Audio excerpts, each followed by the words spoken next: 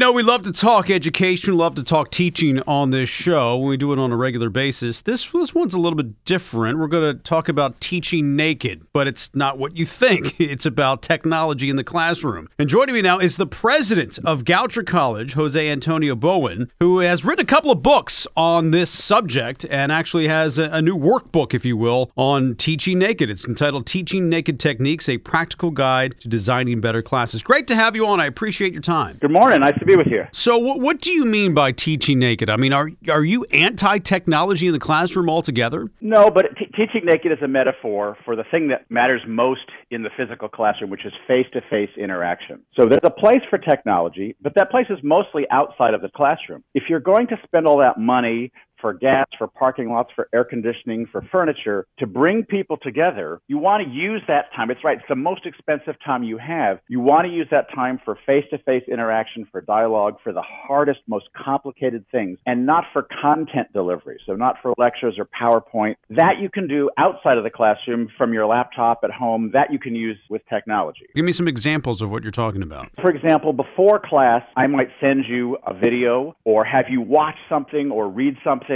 do something outside of the classroom. But then I also do a mini exam before every classroom because I want to make sure that you're prepared. So I like index cards. It's a very low-tech thing. So read the article, find 3 mistakes, find something you don't like. What was your favorite quote? Bring it to class. You pass the index card to a neighbor who turns it over, writes a rebuttal. We have a discussion. So we do the most complicated things in class. We do activities in class. I might have you prepare something at home. Then when you come into the class, I say, okay, so now you brought this thing. Now I'm going to change the conditions on you, make things a little bit more complicated. I actually believe deeply that classrooms should be noisy and messy. And so what I don't want is people sitting there on their phone. And in fact, I've done some studies, so we know that in any given college classroom, especially a large classroom, about a third of the people are on their computer, are either on Facebook or shopping. You're basically saying to these to kids, you need to come to class prepared and already thinking about the subject and ready to discuss what we're going to talk about. And if you don't, then you're going to be embarrassed, which kind of forces you to do the work beforehand instead of sitting in a lecture hall and just dozing off or reading or looking at your phone. Right. So I call them nudges because nobody likes to be forced to do anything. So right. What we're really trying to do, again, and it's a design problem, right? It's like bigger buttons on the ATM machine. They don't cost anymore, but they make the thing more usable. So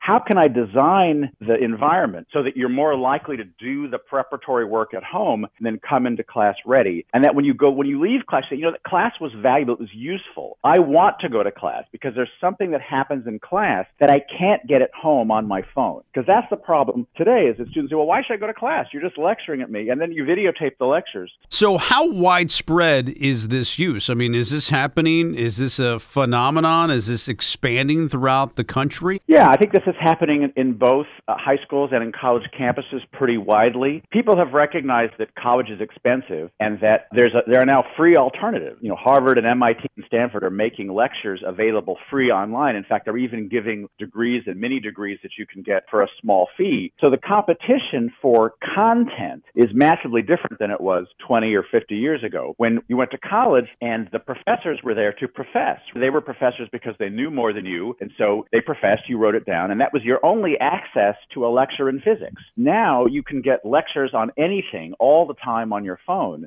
push the content and what I call first exposure out of the classroom, and then do something inside the classroom that warrants all that extra expense. What has been the response from students? Do they like it? Some students like it and some students don't. Students who have gotten really good at you tell me what's on the test, I'll write it down, and then I'll give it back to you when the test comes. Well, you're making me do more work. I don't like this as much. And of course, the response is the person who does the work does the learning. Fascinating stuff. Jose Antonio Bowen, who is the president of Goucher College, co-author of the book Teaching Naked Techniques, a Practical Guide to Designing Better Classes. Thanks so much. Appreciate it. Thank you very much.